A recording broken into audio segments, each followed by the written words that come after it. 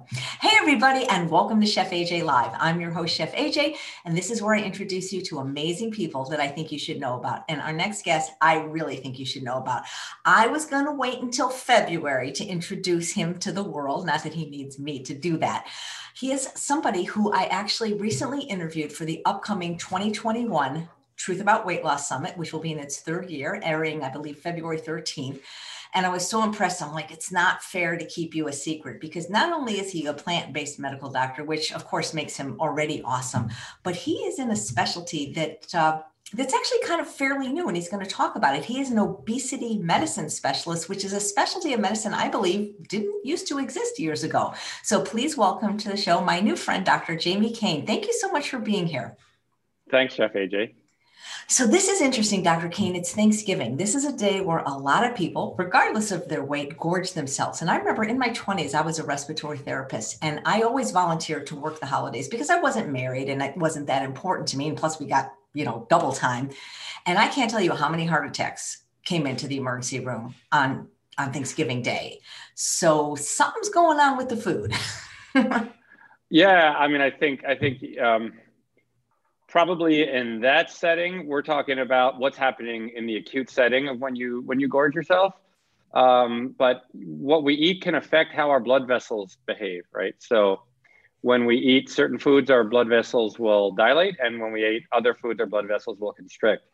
You throw that in with acute blood pressure rises and other stressors, and you're probably more likely to see heart attacks.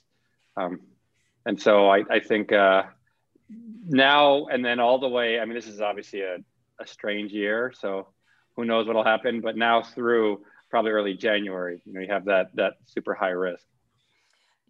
I've interviewed probably close to 100 doctors now for these weight loss summits. And one of those things we bring up quite a bit is this notion, health at every size. And while we never want to shame or blame people, I think what is on everybody's mind, especially with COVID, when we're hearing reports of how people that do suffer, and again, you taught me, you don't call people obese, they suffer from obesity. People that suffer from obesity or being overweight, because they're not their disease, seem to have more complications. So does weight matter? I mean, does it matter? So the answer is yes, it does, but that doesn't mean that everyone has exactly the same negative response from carrying too much weight. You have to look at several other factors. So I would say if you look at their kind of lifestyle as a whole and how healthy that lifestyle is, you can look at the distribution of fat. So as opposed to like calling obesity based on body mass index, right, which is just height and weight ratios, we can look at it based on fat distribution. So the more central distribution of fat would make a more concern. And then there's obviously genetic component. So if you have a family history of coronary disease, cancer, diabetes, and so forth, you're probably better off not letting your health get out of control, or at least your risk factors get out of control. I think you got to put that all into context. So when we look at curves, right, where you look at like mortality curves, you see a J shape, right? So the people who are super underweight tend to have higher mortality rates. And think of these people as people with chronic illness and starvation, right? And then you have kind of low normal weight would be the optimal weight. And as you go up even to overweight, and really it's at that overweight, that BMI of roughly 25, that we start seeing mortality go up.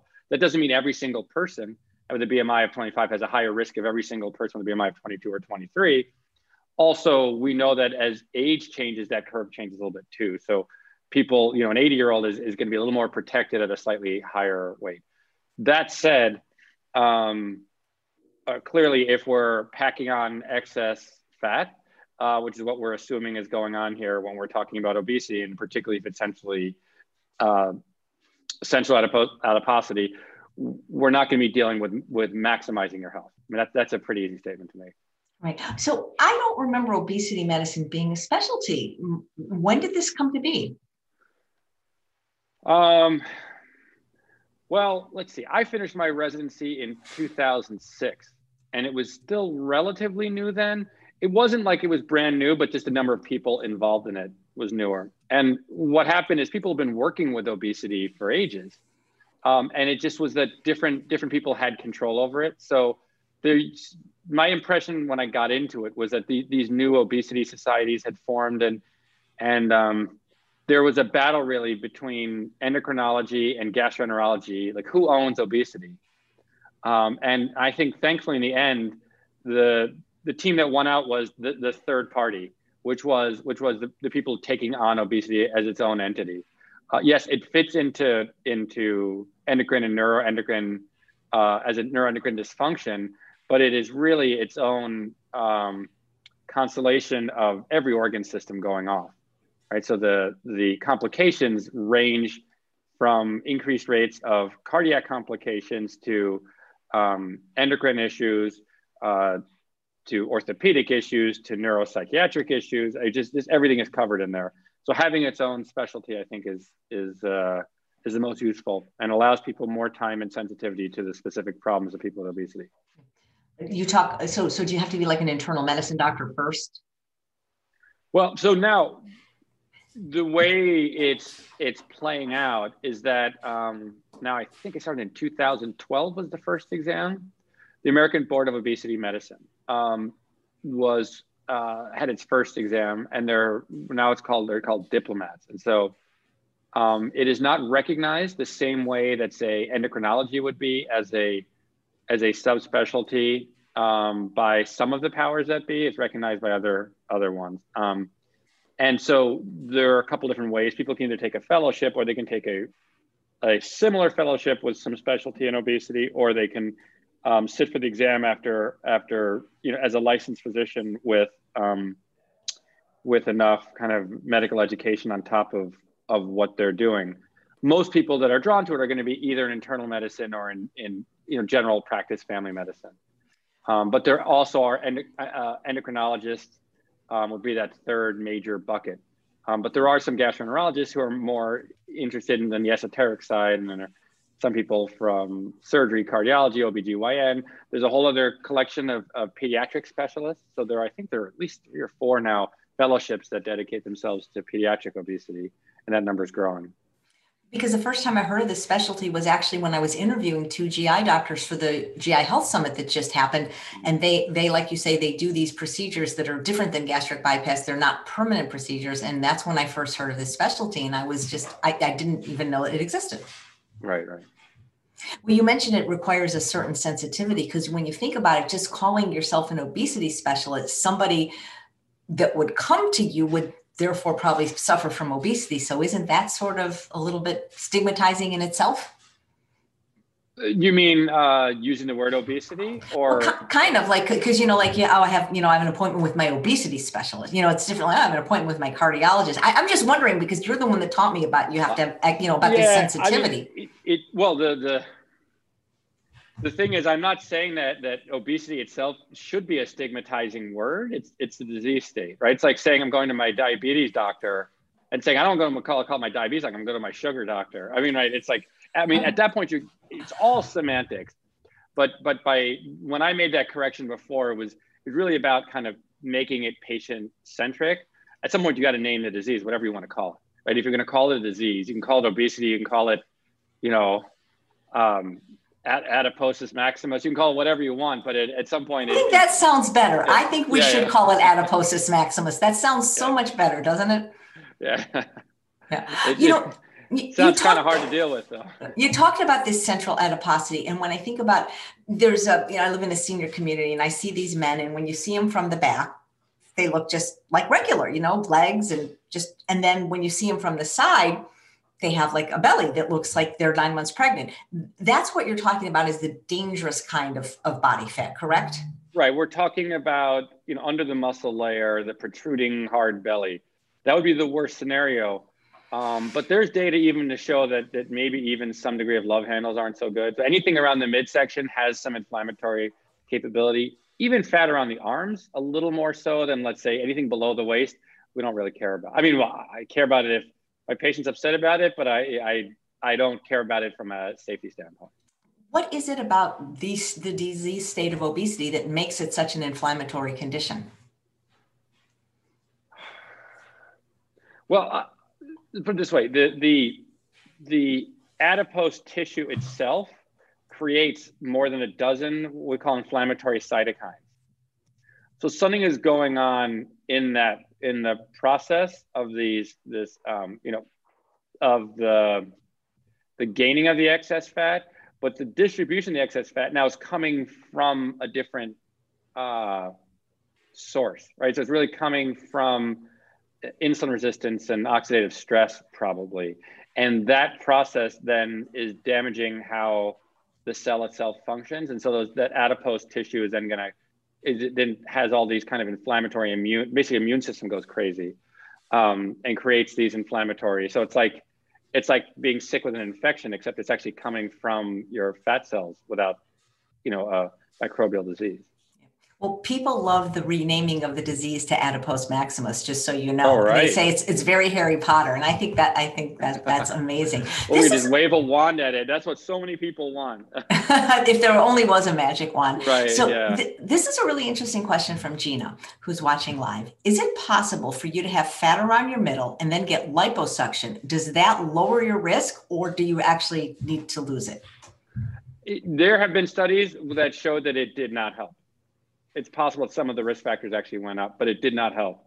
That's a question I asked when, early on in my medical training. It's like, well, if this is really the central issue, then why can't we just suck out the bad stuff, remove that inner fat? Although the liposuction is going to be more superficial than the inner stuff. So when you have liposuction, they're going at the outer layer. They're not going to tackle under the muscle per se. Wow. So what made you interested in this specialty? Because you don't look like you suffer from the disease of obesity. Did you have family members? Because it just seems like a lot of times people go into professions that something maybe that happened to them, but I don't think you were. Yeah, well, I mean, I have family members with obesity, but I'm not sure that I don't know many people with in this day and age who don't have family members that have obesity. It's pretty. It's pretty crazy, given more than 2/3 of the country has overweight or obesity now. But I would say a couple things that happened. So when I was training in the primary care internal medicine program at Yale, and that was one of the large. I think while I was there, it became the largest primary care internal medicine program in the country. As those programs were losing favor because people wanted to go into specialties and make more money and not have to deal with all the rigors of primary care, that became less popular. But either way, we're the largest one, and still half of the people in our program would go on to subspecialties. And as I was looking with kind of all the external pressures about that, I was thinking everything that I would choose was something that was either preventable or reversible. And how can I go in? Be a nephrologist, a kidney specialist, when most of the kidney disease comes from, diabetes and hypertension, when we can prevent and reverse diabetes and hypertension most of the time. So how can I do that? And endocrinology, my interest, it would have been more in diabetes than thyroid. And so almost all the diabetes, right? We're same stuff. Heart disease, most of the time, the same stuff. So if my interest was in big picture stuff, I was trying to think of a way to get on the front end of the disease spectrum. And between that and the fact that the field was burgeoning, and then I had a facility with kind of talking patients in and out of behaviors, which is just that's like a skill set that I kind of was born with, and so it made it natural for me to have discussions with people about preventing and reversing their chronic disease, as opposed to just, okay, well, you have diabetes and hypertension, so the numbers are still high, so let me give you another med and do this other test and yada yada yada. So that is kind of where it came from. I think in retrospect, my mother and some other close people to our family had been involved in losing weight earlier on. I might have probably read some of those materials when I was a kid and it sunk in, but it was many years later before I figured that out. Is it frustrating sometimes because like let's say for example you're a cardiologist, you can put a stent in and kind of fix somebody right away, or if you're an orthopedic surgeon you can operate on their bone. It's treating people with obesity, it's not a quick fix. So, so absolutely, it's not a quick fix. I hesitate to say that the stent or a lot of the orthopedic procedures are quick fixes either, right? I mean, or at its best, big orthopedic procedures require pre and particularly post-op care that might not happen in the office of the orthopedist, but there's physical therapy, there's lots of stuff. As someone who played sports his whole life and had a lot of injuries, and I've had multiple orthopedic surgeries, when you destroy a shoulder playing tennis and other sports, it never really comes back all the way. These are chronic diseases, even when you have surgery. You put a stent in. Putting a stent in someone who's not actively having a heart attack is not shown mortality benefits, right? So you still have to deal with all the other stuff long term. So I mean, I look at it as if if they're not thinking about these as long term issues, then that's shame on them. But I guess that's the way I think about it. So it doesn't frustrate me. It's just there's a lot of time convincing patients that this is a long term thing and not just what does your weight look like this week or 3 months from now. It's just, I've tried working with people on weight loss and I've pretty much given up because of the recidivism rate is just so high. Yeah. So all comers who try to lose weight, the data suggests that within 3 years, somewhere between 80 and 99% of people will regain their weight, depending on the study. So and it's not that I'm blaming anyone. There are so many compensatory mechanisms in place to make you regain weight. And then you combine that with our crazy culture and you put that all together and it really does make sense why it's so difficult to keep the weight off. And so, part of this is having good relationships with people so they feel comfortable when they catch themselves, coming back in. Is there a way that instead of treating obesity, we can just somehow prevent it? You and me? Probably well, yeah, not. Just you and me, nobody else. Me and Dr. Kane, we're going to get a van. Have a pretty simple damn solution, right? If the whole world just kind of lived on plants and didn't think of food, in the way that people think about drugs and stayed active and happy and healthy, then yeah, I mean, that would be a great prevention. And then have their kids live healthy lives, right? I mean, that's really, it's nowadays it's really keeping kids, teenagers, people in their 20s from losing control because you chase it the rest of your life. Right. I mean, obesity really is a lifestyle disease, isn't it? I mean, I know there's genetic components, but at the end of the day, for most people, wouldn't you say it's truly lifestyle? I would say that the lifestyle plays a role for everyone. It might not be. Let's take out the small number of people with purely genetic, right, with like a enzyme deficiencies, and but in the end, there is a lifestyle component to everything. Once you have obesity, though, it's a different story. So once you have what we call morbid obesity, where the your defense system starts losing control, things don't work the same. So your ability to know when you're done eating is severely hindered, and there's lots of inflammation, and your response to normal hormones that govern appetite and satiety and insulin and glucagon, all these things, they stop. Your body stops responding appropriately to them. And so, some of that's from inflammation, some of it seems to be really long-term. So I don't, even with a great lifestyle, you have to take what the long-term results are going to be with an open mind. Right. This is a very interesting question from Violet, who's watching live. She said, could you please ask the doctor if when people lose weight, are there toxins that are stored in fat cells that are released into our bodies that can make us feel sick?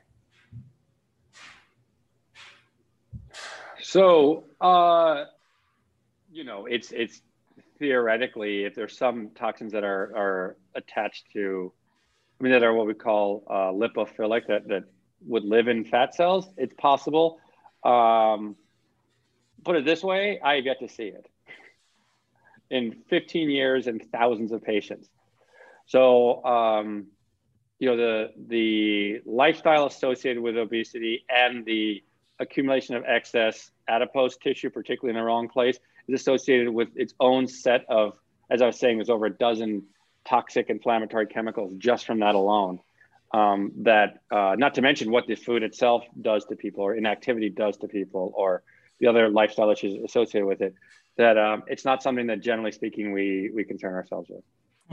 Yeah, I've often heard Dr. Furman talk about the difference between, I think, visceral fat and what was there? He talks about two kinds. What's the second kind? Visceral and subcutaneous fat. Subcutaneous, right? Yeah. And that one is more dangerous because aren't there also people that are not overweight but have like this kind of bad fat around their internal organs that's deleterious as well?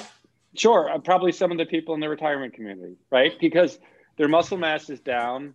They put on 18 pounds of belly fat. It doesn't put them into any obesity category. Their BMI might be 26, which at age 78 is considered protective against mortality, right? But that's what we call. But now their blood sugars are starting to go up. Their cholesterol values are going off. Their blood pressure is going up, and they're on 4 pills. And that's what we call normal weight obesity. So their weight is not in the obese category, but their body's acting like it. How does a person know if they have this? Well, one, your belly sticks out, right? I mean, that's a look in the mirror. And then generally speaking, you would see, in addition to like a large waist circumference or waist to hip ratio, that's now, much bigger in the belly than in the waist. Than in the hips. Generally speaking, you would see things like your blood pressure going up. You would see your HDL, good cholesterol, go down. You would see triglycerides maybe going up, and you would see blood sugars and A1C, hemoglobin A1Cs go up. And that would be kind of a starting point. And those are things that are generally taken in annual physicals. And that would be a sign. And if you looked and compared it to like 8-10 years ago, you would see all those numbers going off. Jennifer says, as other people, that this is fascinating interview. Love prevention. I have many friends who resent their doctors mentioning obesity with weight-bearing joint degradation. I feel sorry for the physicians in this difficult positions. What are good ways to discuss this without offending? I don't think it's for like the layperson to like discuss probably. Right. Right. But even doctors. So it's difficult. And I will tell you that I am in a situation where I often don't have to have that discussion.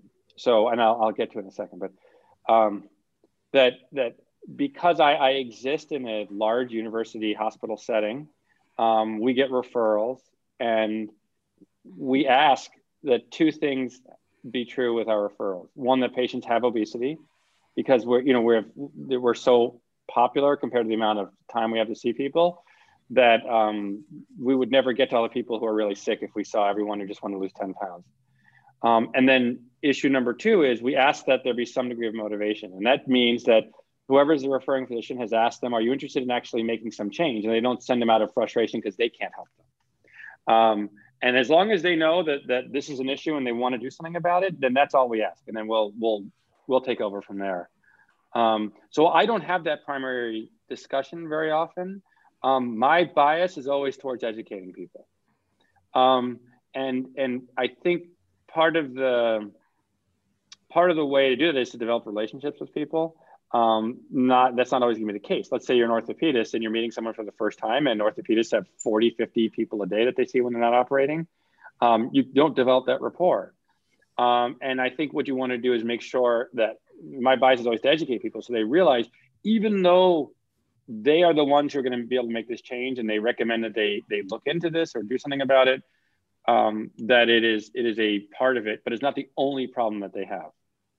And I think a lot of times patients either hear or doctors are forced into such a rush that the communication ends up being, well, you're fat, that's why your knee hurts, right? No doubt if they lost 80 pounds, there'd be less pressure on their knee. But it's more complicated than that. And so, you have to be comfortable in your skin having these conversations. That's the other thing. So there's going to be pushback, but. Well, do they teach any of these like medical sensitivity courses in medical school? Oh, there's all sorts of stuff now. Yeah, it's much different than it was when I was training. And when I was training, it was much different than the generation before. So that doesn't mean that I'm not a big fan of those courses. I'm happy that they're teaching them, but to me, that's for the lowest common denominator. It's interesting. The people who don't have, a high EQ that are not comfortable talking with people about uncomfortable stuff, at least they have a script that they can go by. But I think you have to read the room when you're a physician, right? You have to be a people person. It's interesting because I'm 60, and the older I get, the younger my doctors get. And there are doctors now that themselves suffer from obesity. Yeah, sure. They always were. Yeah. Yeah. So this is an interesting question from Donna, who's watching live. Do people who have lost a great deal of weight and then regained it have more difficulty losing weight the next time? If so, what is the scientific reason behind this? So the answer is, I don't know. The answer is maybe. I have seen both ends of it, where people lost a lot of weight, regained, lost a lot of weight a second time. I have also seen people that I've worked with that have lost a lot of weight, gained it back, and we're trying to do some of the same stuff that worked before. It doesn't work with as much drama as it did before.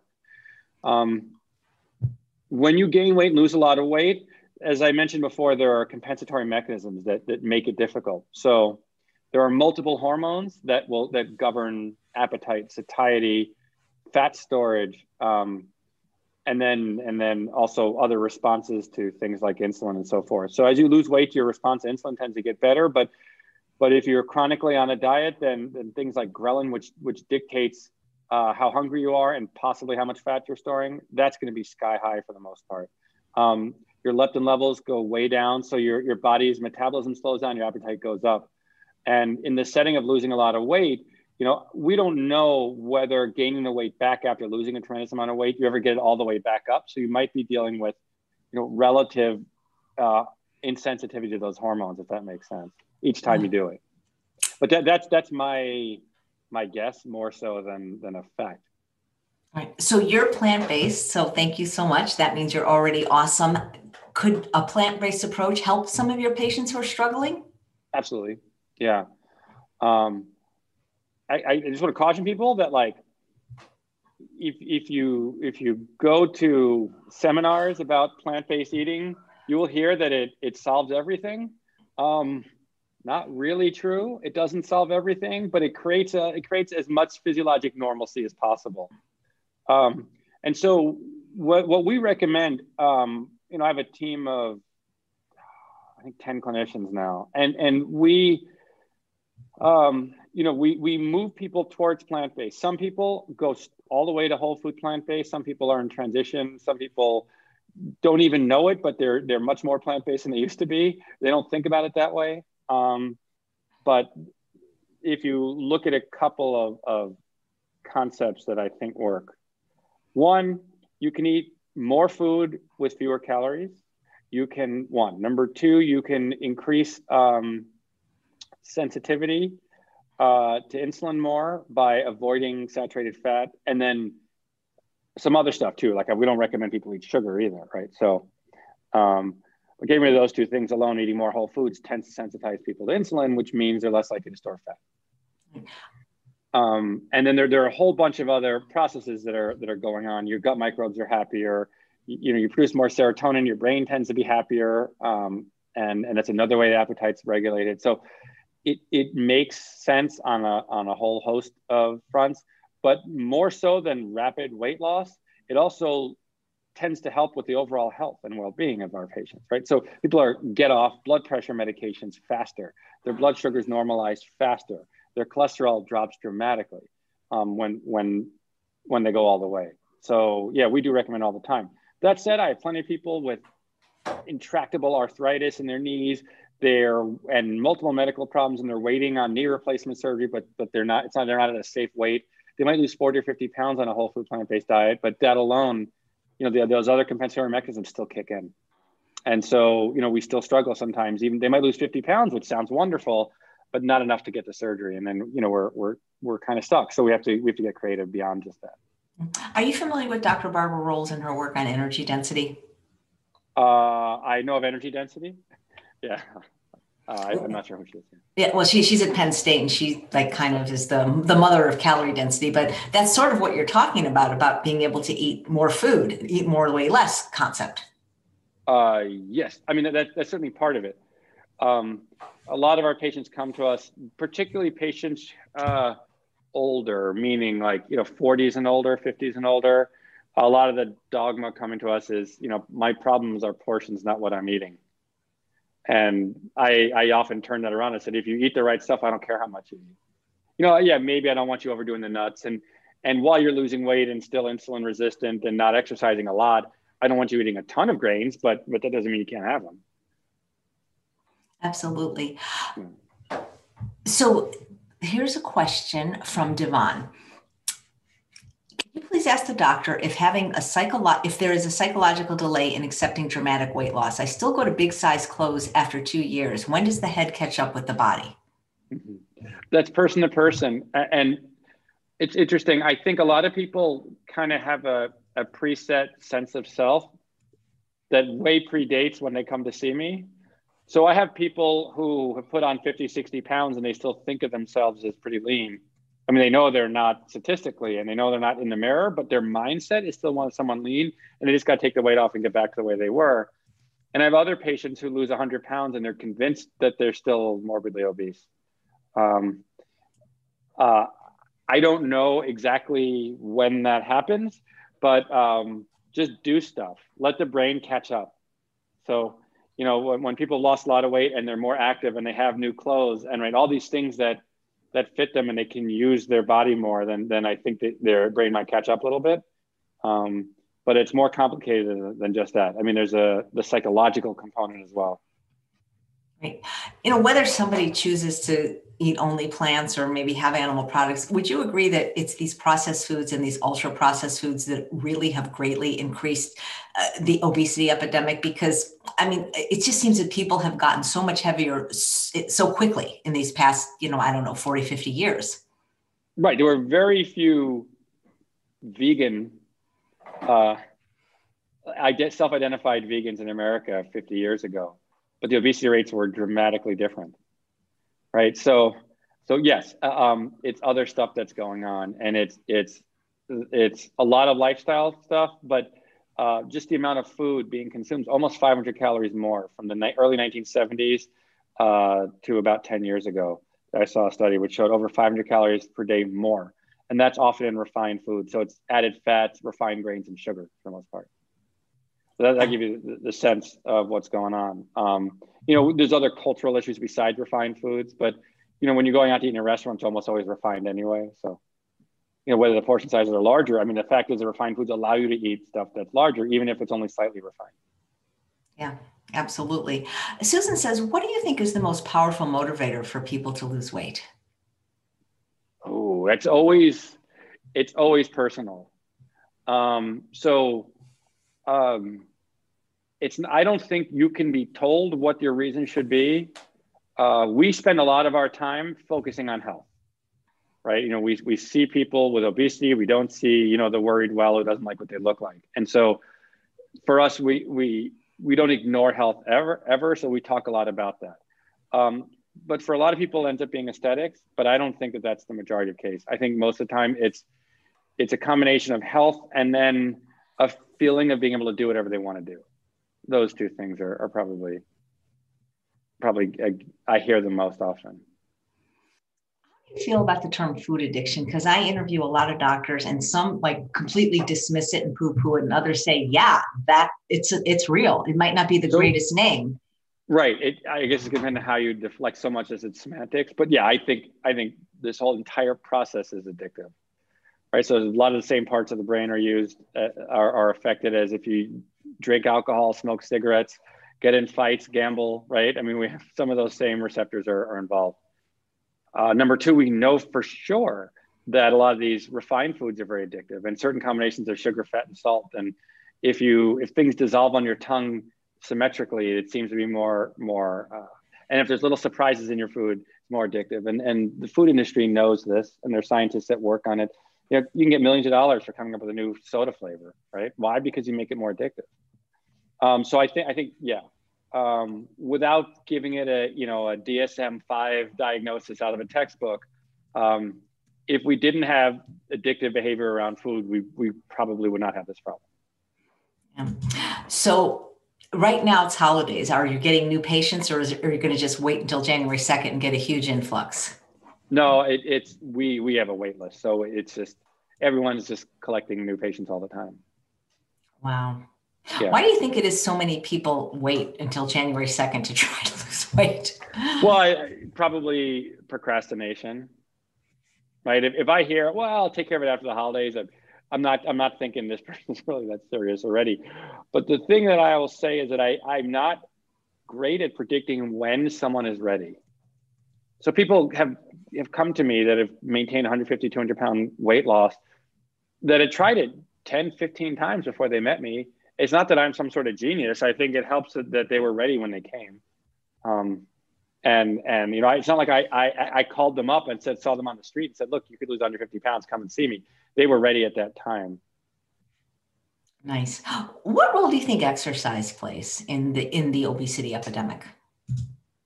Oh, it's big on multiple fronts. So one, we know that if you're inactive, it changes your gut microbes, it changes a bunch of other hormones, changes your insulin sensitivity, right? And all those things are gonna make a difference. Number two, you're burning less calories. Number three, you hold on to less muscle if you're inactive. So then you're also have a slower metabolism from that. And we also know that in terms of weight maintenance, people that keep weight off, this is from the National Weight Control Registry, but the people that keep weight off on average are active about an hour per day. And generally speaking, the more the merrier. We can get into some nuance of people doing tons. I have a few patients that I've slowed down on the exercise front, but they were doing, 3 hours a day at an old enough age that I needed them to at least back off on some of that intensity. I thought just to keep their immune system in check. Thank you for mentioning the National Weight Control Registry. I'm in it, and I recently interviewed James Hill, who co-founded it, and he said the same thing about exercise. That is, as far as losing weight, everything works anytime you create a calorie deficit. But for the maintainers, that was probably the biggest piece. 1 hour every day. But that's only if you're looking at weight. But if you're looking at body composition, you actually have shown that if you work out, you maintain more lean mass when you're losing weight. And losing lean mass when you're losing weight is part of the problem. So we try to make sure that our patients lose as much fat as possible and not lean mass, because you don't want to slow down the metabolism and make people weaker by the end. So I have time for probably about one more question, then I got to run. Okay. We're trying to do virtual Thanksgiving. I understand. Okay, well, there's two. Gosh, I'm going to have to choose, but I'll do them in order they were asked. I'll do two. That's okay. Well, thank you. Thank you very much. And thank you for doing this on the holiday. I know how busy you are. Kathleen said, does one need to continue whatever it is they did to lose the fat to keep the fat off? Well, so the answer is yes-ish, right? So you don't have to necessarily do whatever it is that you did, but you have to do something. You can't go back to the old way, right? So you're probably gonna have to take in fewer calories and do much more exercise and have a bunch of systems of checks and balances. Now, if you lose weight by drinking shakes, right, and going to a sauna every day, fine, that's what you did. I don't recommend that for lifetime. You can then convert that into, a whole foods, relatively lower calorie diet with lots of exercise. It would probably work for maintenance. So it doesn't have to exactly be the same. What we try to do is have people eat, in an ideal world, they eat whole food, plant-based, get lots of exercise, meditate, get enough sleep. And then that's just the lifestyle that they cruise into. That's the ideal. Great. And Maya says, what does Dr. Kane give his patients to eat? Well, as we've talked about, whole foods is what we're going for. So as much unrefined stuff as possible. I try to, in general, we have people stick to either 2 or 3 meals per day and not snack frequently. That's actually been shown to disrupt circadian rhythm, and people tend to overeat. And we move towards making sure that we have very low energy density. So lots of produce, and then as I said, in an ideal world, or for people with high cardiometabolic or cancer risk or cancer, we try to strenuously recommend whole food, plant-based. I mentioned it becomes obvious when I'm discussing how the body works to patients, and it makes the most sense. But not everyone wants to go there. So we try to work as best we can, but at no point do we recommend, okay, have this much refined foods or only this much refined foods. We try to get rid of that. That makes sense. Now, do you do any telemedicine, or could people see you if they wanted to? So the answer is yes, now we do, but the laws state that we can only see people still have to be in New York. And I mean, in theory, if we get a glut of people from a certain state, I could talk to my institution about my getting a license in that state, and we could work on that. But right now, even though half to 2/3 of my practice is telemedicine because of COVID, the laws state that the person has to be in New York, or at least the patient has to have started in a state in which I have a license. So, makes sense. Well, thank you so. Yeah. Thank you so much for taking the time to come on Thanksgiving, and for being plant-based and really educating your patients on how important that is for health and for weight loss. And I can't wait till your summit interview comes out. It was spectacular. Great, and thanks for all the work you do. Yeah. Right. Happy Thanksgiving, Dr. Kane, and happy Thanksgiving to everyone. Please come back tomorrow at 9 a.m. when I have a special show. I'll be interviewing Doug Hay from the No Meat Athlete.